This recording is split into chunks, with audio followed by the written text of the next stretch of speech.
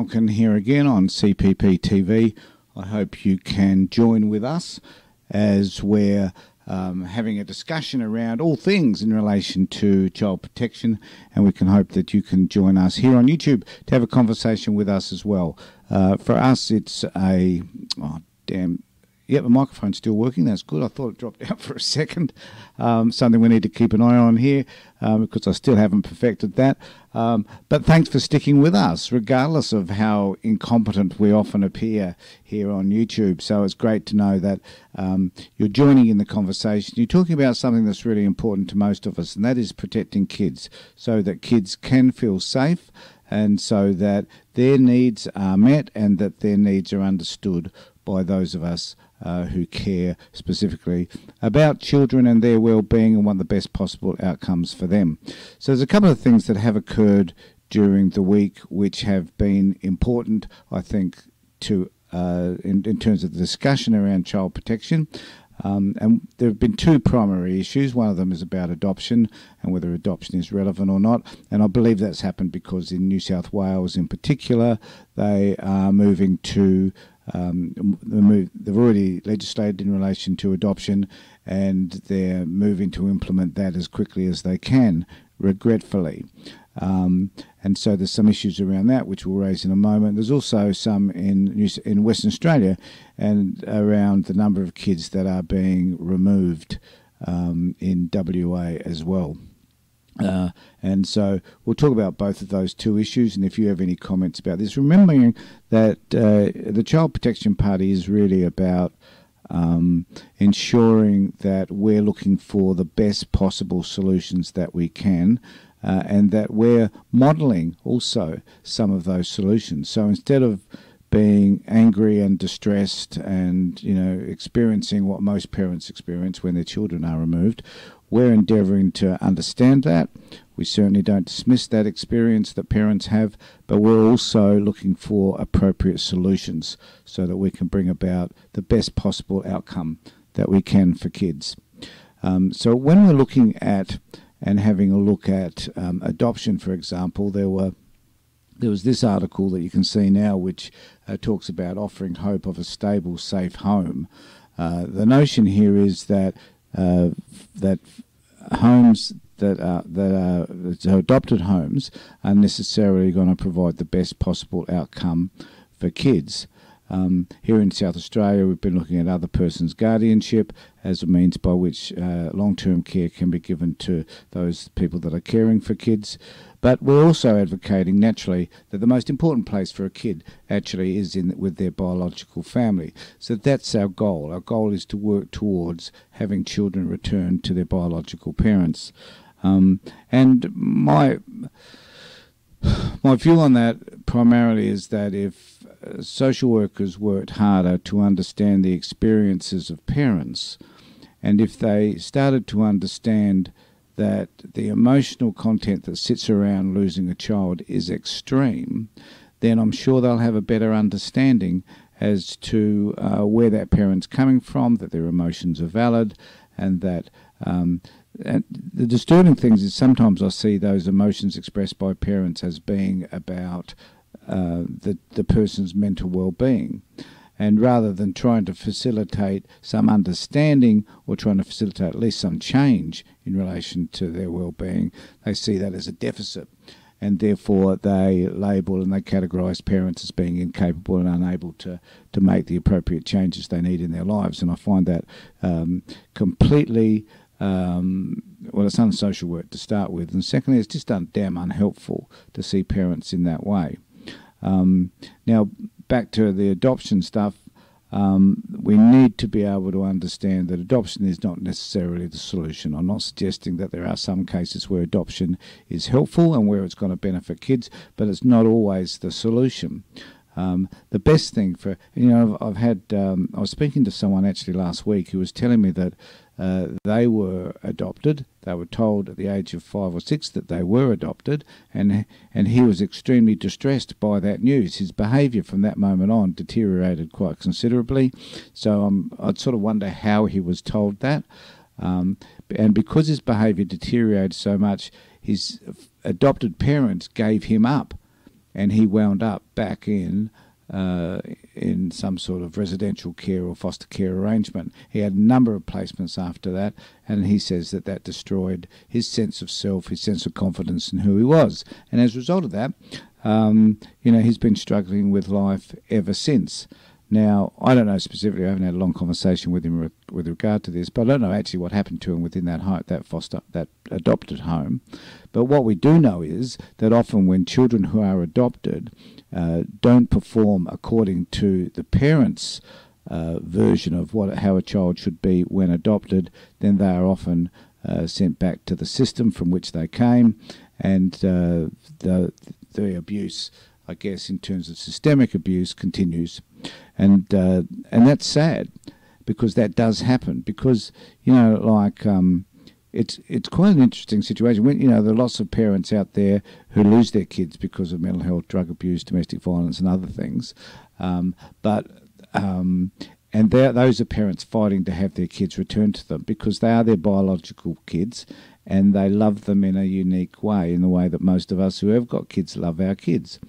But when you're an adopted kid, even though you're told that you're loved and that you're in this forever family, it is just not the same. I appreciate that adoptive parents may disagree with that, but ostensibly it's not the same as if they are your own biological parent. And I think it's a bit of a lie to suggest that adoptive parents loves that child as if they're their own, particularly adoptive parents that have not had their own biological kids. So how do they know what it actually is like to have a biological child and to love that child as their own? And I also know of kids that have been adopted because parents believed they weren't able to have their own child, and then they adopt a child, then they have their own child, and the relationship between the adopted child and the biological kid and the parents is completely different. So there are extreme issues on either side, and we need to tread carefully to suggest that because someone is needing care, that adoption is the answer, because it isn't. And why can't we have families whereby they have long-term care under some other form of arrangement, whereby the foster parent has a sense as to that this kid child is with them for the long term? And then why are we not offering? So one of the articles that I read suggested that that the Department of Child Protection continue to look after and care for these children even when they're adopted.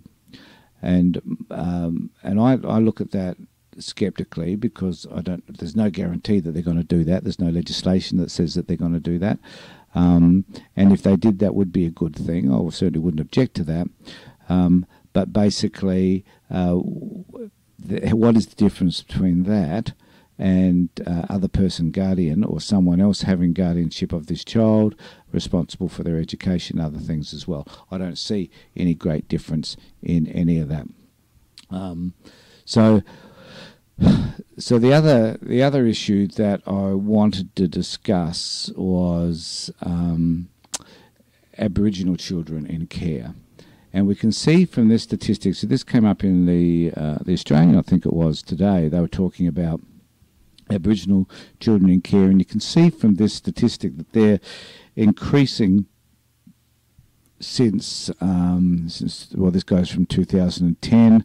The blue line is not Aboriginal, the red line is Aboriginal. So one's got to wonder what happened where they started. The number of Aboriginal children increased dramatically from 2000, from June, I think that is, 2010 onwards. So what caused that rapid increase, as you can see, over the years there? So that would be June. That would be June the 3rd. That would be June 2013 and 2014, 15, and I think it was when Prime Minister Howard suggested that we have the intervention, and that the government knows better about this sort of stuff, so they'd come in and they sent armies in, and that horrific. It was a horrific event where they brought back the child removal policies of the 50s and the 60s, and they removed kids. And when I was reading this stuff, I was thinking, you know, we really need to put our arms around children, and we need to put our arms around the parents of these children to let them know that as a community we're going to offer to support them through whatever it is that they're going through. And we know that Indigenous people, particularly I guess in WA in some areas, or most areas I suppose, we know that there's intergenerational trauma. There's a great fear of welfare, there's a great fear of being removed. We know that there's drugs and alcohol and domestic violence and other stuff, as there are in other communities. It's not exclusive to Indigenous communities. But if we recognise that the problem specifically is within one particular community, why wouldn't we go into that community and help those people, put our arms around them, find other ways by which we can work with them that are productive? And I often wonder, why is it that we know all this stuff, but we actually don't do it? What gets in the way of us implementing programs that are going to be able to help that community?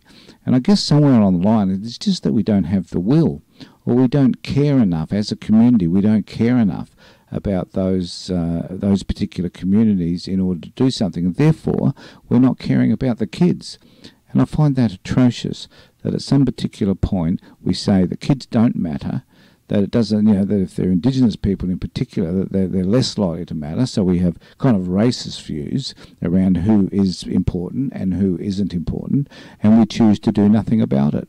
And I find that I'm appalled to think that is what the policies reflect.